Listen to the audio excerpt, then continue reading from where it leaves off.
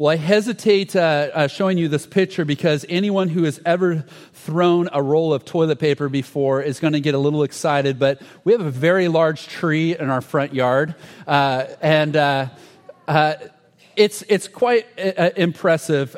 We've lived in this house for 20 years, and 20 years as we've lived in this house, we came there. The tree was already there, and so for 20 years we just watched this tree grow even stronger, even bigger during this time. And I will tell you, it's incredible in the sense that it creates amazing shade for our home, keeps our home cool, especially in the hottest part of the day. Birds nest in it. Kids climb in it. My daughter's been climbing it lately, reading and watching videos and things. That she just kind of sits up in the tree as neighbors walk by. It's not strange to go by our house and to see neighbor kids swinging on our tree. And yes, there has been, from time to time, rolls of toilet paper that have found their way into that tree. And so it's been a challenge. But this image, when you look at this tree, I am convinced that it would take an incredible act of God to remove this tree. If we tried to remove this tree, it would be a serious adventure for us because its roots go down so deep and so far. And this image of a tree deeply rooted is a powerful image that God has given us to think about our life with Him. This image of this idea of a tree who's planted next to streams of water, whose the roots go down deep and pull out this living water. And in the times of our life where there's trouble, that we are able to draw from this, that we withstand storms, that this tree can withstand the drought.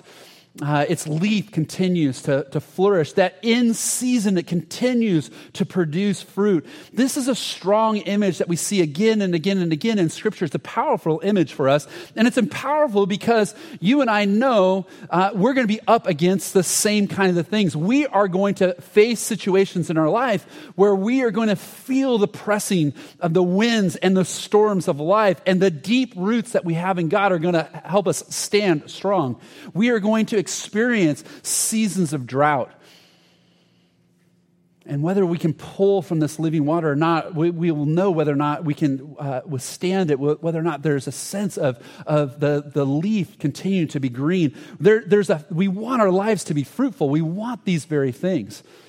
In fact, some of you know this right now. You're experiencing it. You're experiencing the force of a storm right now. And you are feeling the wind almost try to push you over. And your roots are trying to dig down as deep as they can and try to stabilize you as deep as you can because you feel the pressure of a storm in your life right now. Others of you have been in a season of drought. It's dry in your life, and there's been things that have been going on for such a long time that these roots, these roots pulling from deep within is the one thing that is holding you up during this time. And some of us are finding ourselves even questioning the things we've always believed. Why? Because we've just always believed them. And we're looking for answers, and we're trying to face this. And we know this: we will all face storms, we will all face drought, we all want fruitful lives. We want this image. And so the question is, how do we get there? Deep roots are powerful. And this is one of those things where I think as we move into a new season for us as a church, we realize this is one of the things that we want very, very much so to be true of who we are here at Beach Point. And so today I'm going to give you a challenge as we've been thinking of these letters that God is writing to us, this challenge to grow deep. Dear Beach Point, grow deep. I want to think about how is it that we grow deep so that we do withstand the storms, that we do withstand the drought, that we do produce fruitful lives. How does this happen? And we're being reminded, we've been going through a letter in the Scriptures, a letter to a church called the Colossians.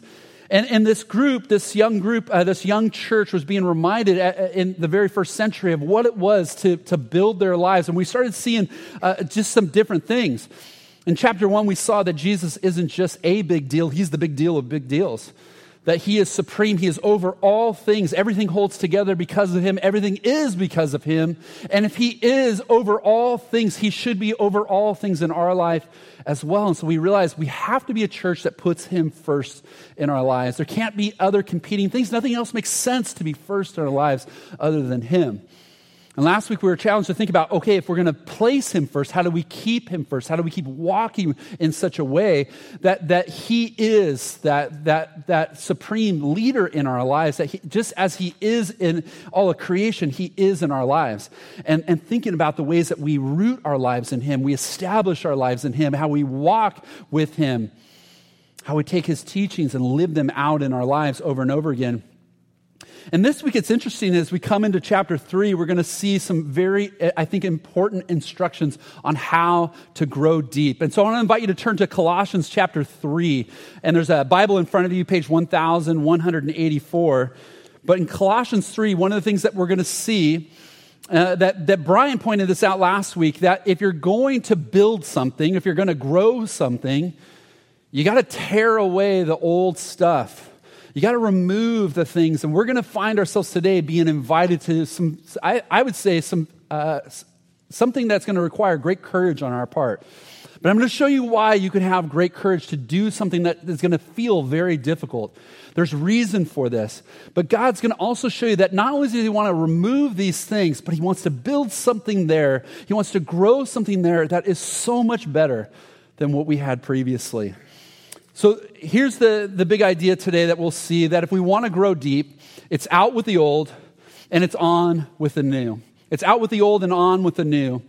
And maybe a little different than how you learned it, but I think as you watch through this passage that there are two ideas that are coming together. There's one idea because of these things, because of who we are now in our relationship with Christ, that there's something that we have to get rid of, and there's something we want to let emerge and grow instead in its place. And so let's look at this together. And like I said, it's going to require some courage as we get to the end of the passage, and as we come to the end of our service. We're going to walk you through, Mitch and I are going to walk you through some different ways that we're going to start letting God do this work. And so let's begin in verse 1. It says this, since then you have been raised with Christ, set your hearts on things above where Christ is, seated at the right hand of God. Set your mind on things above, not on earthly things, for you died, and your life is now hidden with Christ in God. And when Christ, who is your life, appears, you will also appear with him in glory.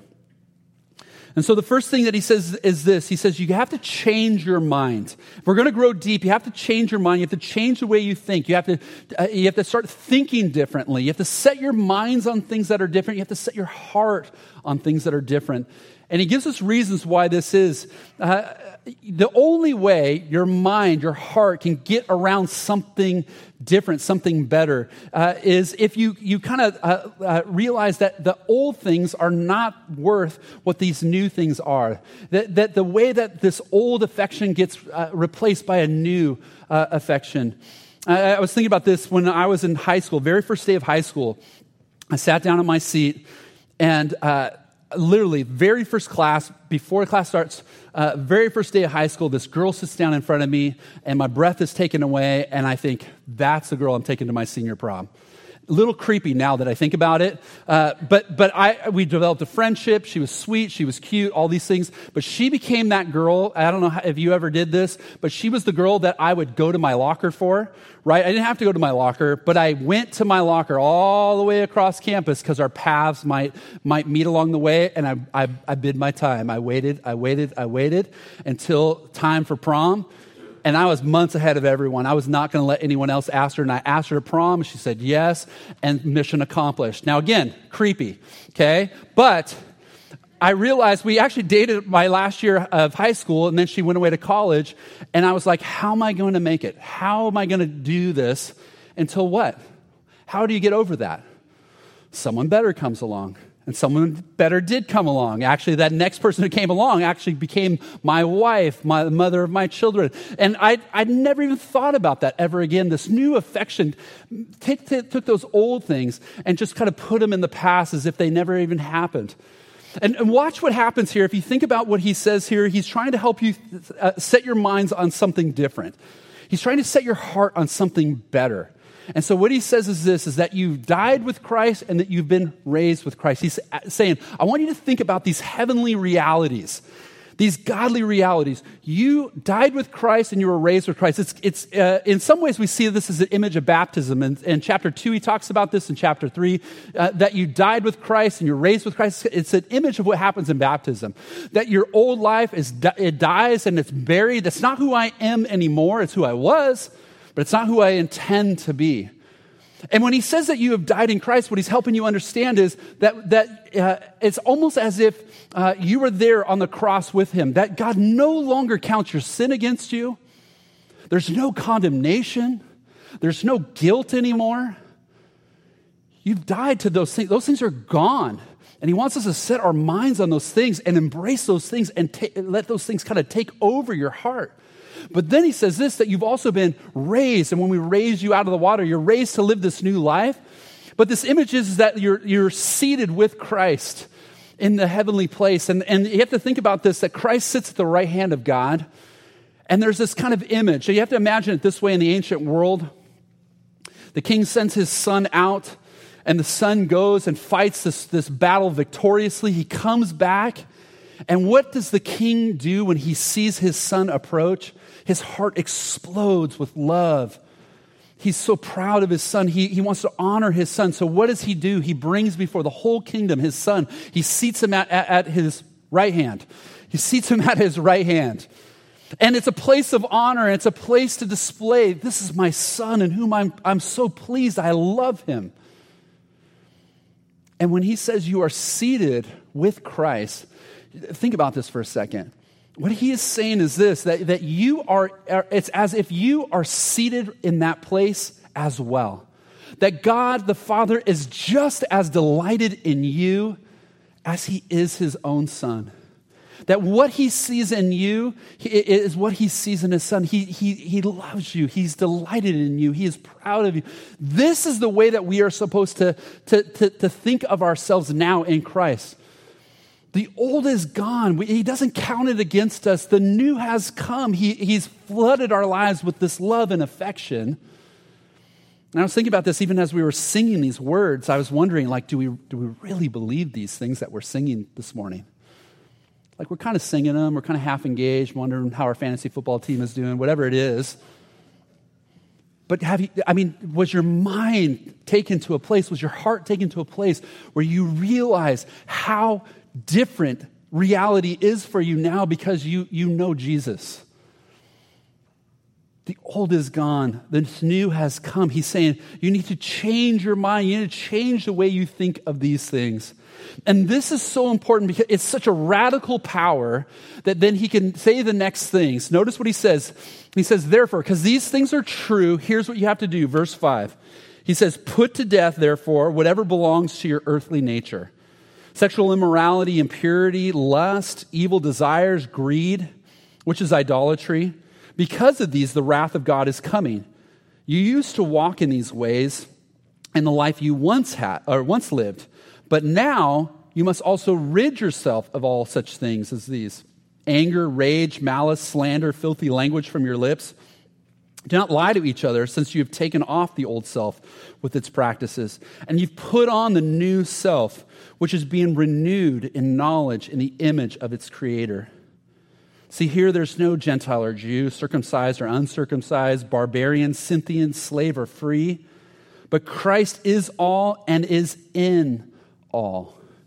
Notice what he's saying. He's saying, look, there's a way you have to think differently about who you are. Because of who you are now, think differently. But notice what he says, because of who you are, because Christ is in you, because Christ is making a new you have to do something about it. And notice, here's the challenge. You have to kill or be killed. You have to kill or be killed. Now, you think about this next moment. This part is really, really strong language. He says, put to death these things. And he gives you a list. Now you're thinking to yourself, are these things really that bad? Well, notice what he says. He says, because of these things, God's wrath is coming. Yeah, they're that bad. Those are things that he said. And he's saying, look, that's not you anymore. That's who you used to be. But don't let these things continue to live in you. That's not who you're supposed to be. Those things are not life-giving. Those things are not who God sees you moving forward. And so he uses the strong language. He doesn't say, tame these things. Get control over these things. Harness them. He says, kill them. Rid yourself of these things. Exterminate these things from your life. There is no softness to this idea. These things will destroy you. These things will kill you. I was thinking about this. I don't know if you've ever caught this, but have you ever hired an exterminator before? But most people are willing to put up with most things. Only 24% of adults will hire an exterminator for spiders, 27% for ants, 56% for bed bugs, 58% for cockroaches, 90% for termites. I guess if our house is going to fall down on us, then we'll finally do something about it. But think about this. Half of us are fine letting these things just exist in our world, exist in our life, no matter what kind of problems they might create. We just tolerate them. It's kind of like, imagine this. Imagine, Troy, imagine your parents get you for Christmas a baby tiger. And you're like, oh, I heard this, right? Now imagine, how many of you would be excited to go over to Troy's house and play with the baby tiger, right? Right, yeah. Yeah, you want to come over, you want to play with the baby tiger, and it's so cute and cuddly, and it's growing up, and Troy sleeps with it, and he nuzzles with it all these years growing up, until one day I'm standing here and say, guys, I have some bad news. Troy was mauled to death by his pet tiger. Right? Why? Because that's what tigers do, okay? They are going to maul you. That's what they're trained to do. That's what their instinct is to do. But think about this. How many baby tigers do you have in your life? Where you think about this, where you think, there's something in my life. It's like, is it really that bad? Look at it. It's not that bad, is it? But if we continue to let it grow, if we continue to let it be what it is meant to be, eventually it will destroy you. Some of you know this from the own scars and pain you have in your life. You have been mauled by something on that list because you tolerated it, or you engaged in it, or you allowed it to grow in your life. And you could do it probably much better than me. You can say, please, my dear friends, kill those things or they will kill you. The language is really tough, right, that Paul gives. He's not playing around here, not because he's trying to kind of create this culture. He's just saying that's just not who we are. It's not who we are anymore. And it's a strong command. He says it another way to the Galatians. He says the exact same thing in another language, or another letter. He says it this way. Galatians 5, he says, those who belong to Christ Jesus have crucified the flesh with its passions and desires. Crucifixion, there's nothing gentle about crucifixion. He says you have to kill these things. You have to destroy these things, or these things will destroy you. It's not who you are anymore. It doesn't have to be a part of your life. And these hurts, these habits, these hang-ups, these things they can define us, they can control us. And let's be honest, there are parts of these things, if you look at some of this, you might be saying, but Bill, I've tried. I am trying with all my might to get rid of some of these things in my life, and I am struggling. Here's one thing I want to offer to you. Every Monday night at 7 p.m., we have a group called Celebrate Recovery. It's one of our fastest growing ministries we have here at Beach Point. It's one of the best things we do. But there's a group of people who are committed to this, together in love, in wisdom, helping each other kill the things that would kill them. And I want to encourage you to come on Monday night if you can. So he says, because of these things, therefore, because God thinks these ways about you, he has freed you from guilt. He's freed you from these things. He's seated you with Christ. Kill these things. But then notice the next thing that he says. Once again, he says, therefore, okay? Notice, because God's done something, therefore he says this. Therefore, he says, as God's chosen people, holy and dearly loved, clothe yourself with compassion, kindness, humility, gentleness, and patience. Bear with each other and forgive one another if any of you have a grievance against someone. Forgive as the Lord forgave you. And over all these virtues, put on love, which binds them all together in perfect unity. And let the peace of Christ rule in your hearts, since as members of one body you were called to peace. And be thankful. Let the message of Christ dwell among you richly as you teach and admonish one another with all wisdom through psalms and hymns and songs from the Spirit, singing to God with gratitude in your heart. And whatever you do, whether in word or deed, do it in the name of the Lord Jesus, giving thanks to God the Father through him. See, once our minds, our hearts are set on heavenly things, once we remove the destructive stuff, God can now start growing the things that he desires to be in us. And so here's the last thing I want you to see is that we are now free to start living the new you. You are free to start living the new you. But I want you to see, before you get to that point where you look at the place where it says, where you look at any command, any imperative, anything that you're supposed to do, did you notice something? That he cycles back to identity. He cycles back to who you are. And he says this, he says, therefore, because you are called, you are chosen, you are holy, you are dearly loved, then do these things. Think about what he's saying. You are chosen. God didn't get stuck with you. He didn't like get you like in a bad end of a trade. He wasn't deceived when he chose you to be his. Before you loved him, he loved you. And he was working on your behalf to bring you to himself. You are chosen by him. And you are holy. It means set apart. You are set apart for him and his purposes. You are meant by God's design to do wonderful things. He has set you apart for incredible things. You are holy. You are set apart for him and his purposes and his pleasure. He has you in this way. And you are dearly loved. You are greatly loved. The word there is this Greek word agape. It's trying to help you understand the depth of that love. And the only way really for us in the church to understand it is when we focus on the cross. Because what it means is this, is that God loves you with a sacrificial love. That God loves you so much that he can demonstrate how big his love is for you by pointing you to the cross, that even when we were sinners, Christ died for us. That's the depth of his love for you. It's not superficial. It's not like as long as you obey him. He loves you before you loved him, before you cleaned yourself up, before you got your act together. God loved you with a sacrificial love. And he says, if you can set your minds on this, if you can set your hearts on this, then God can clothe you. He can put you in a position where you, out of your heart, out of your life, explode these beautiful things where people see in you compassion and kindness. These things come out of you. And you're patient and you forgive each other. And you bear with each other. And the world around you goes, what is with you guys? Your coworkers say, you're different. What is going on? What's in your coffee? Because there's just something different about you. And what you can say is, it's not that I've tried to be different. It's just something different has happened to me. I have been changed by God's power and his grace and his love. There's a work of God in my life. And because I'm setting my mind on the things that he's done for me, I'm letting him grow these things in me. It's as if your roots are pulling from this living water, and out of this comes this whole beautiful thing.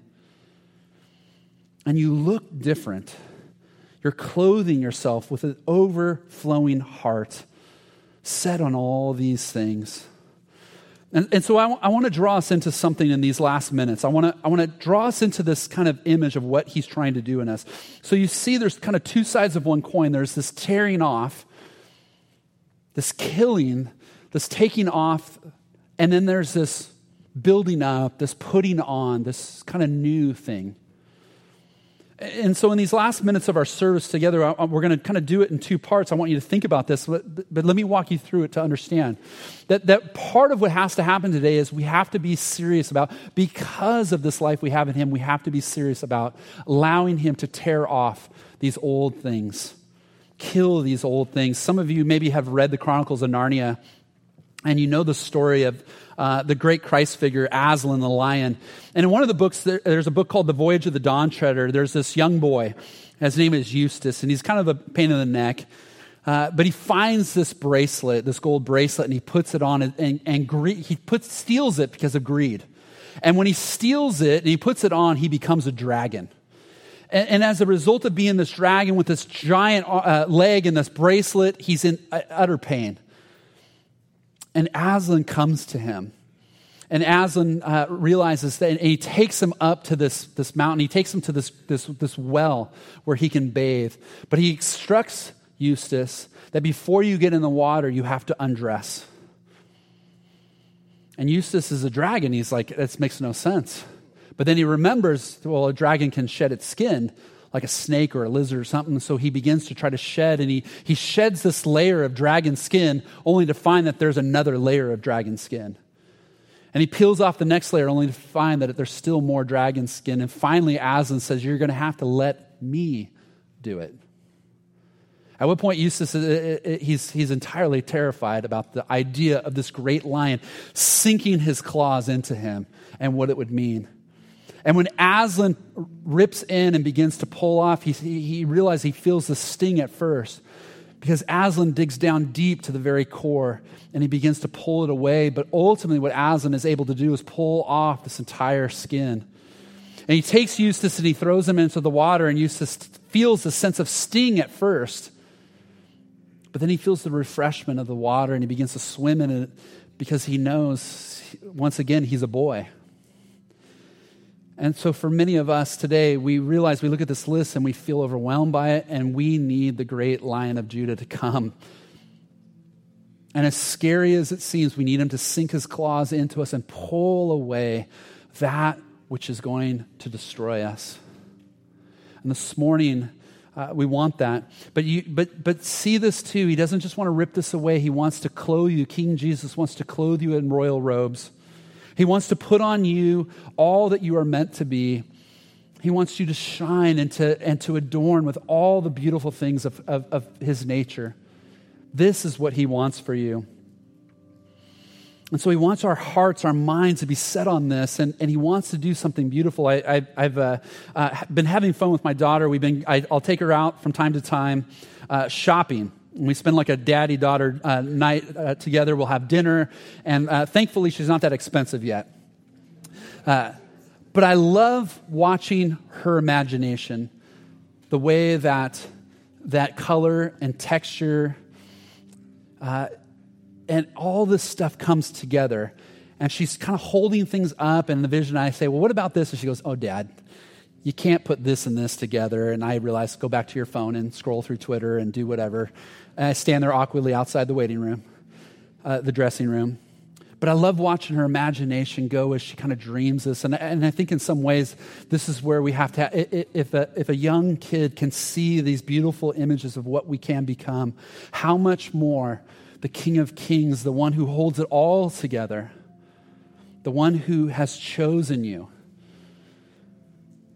the one who thinks you're holy, the one who thinks that you are worth the sacrifice he was willing to pay, the one who says you are seated in these high places, these places of honor, this place of love. This is who he sees. We've got to let him do his work.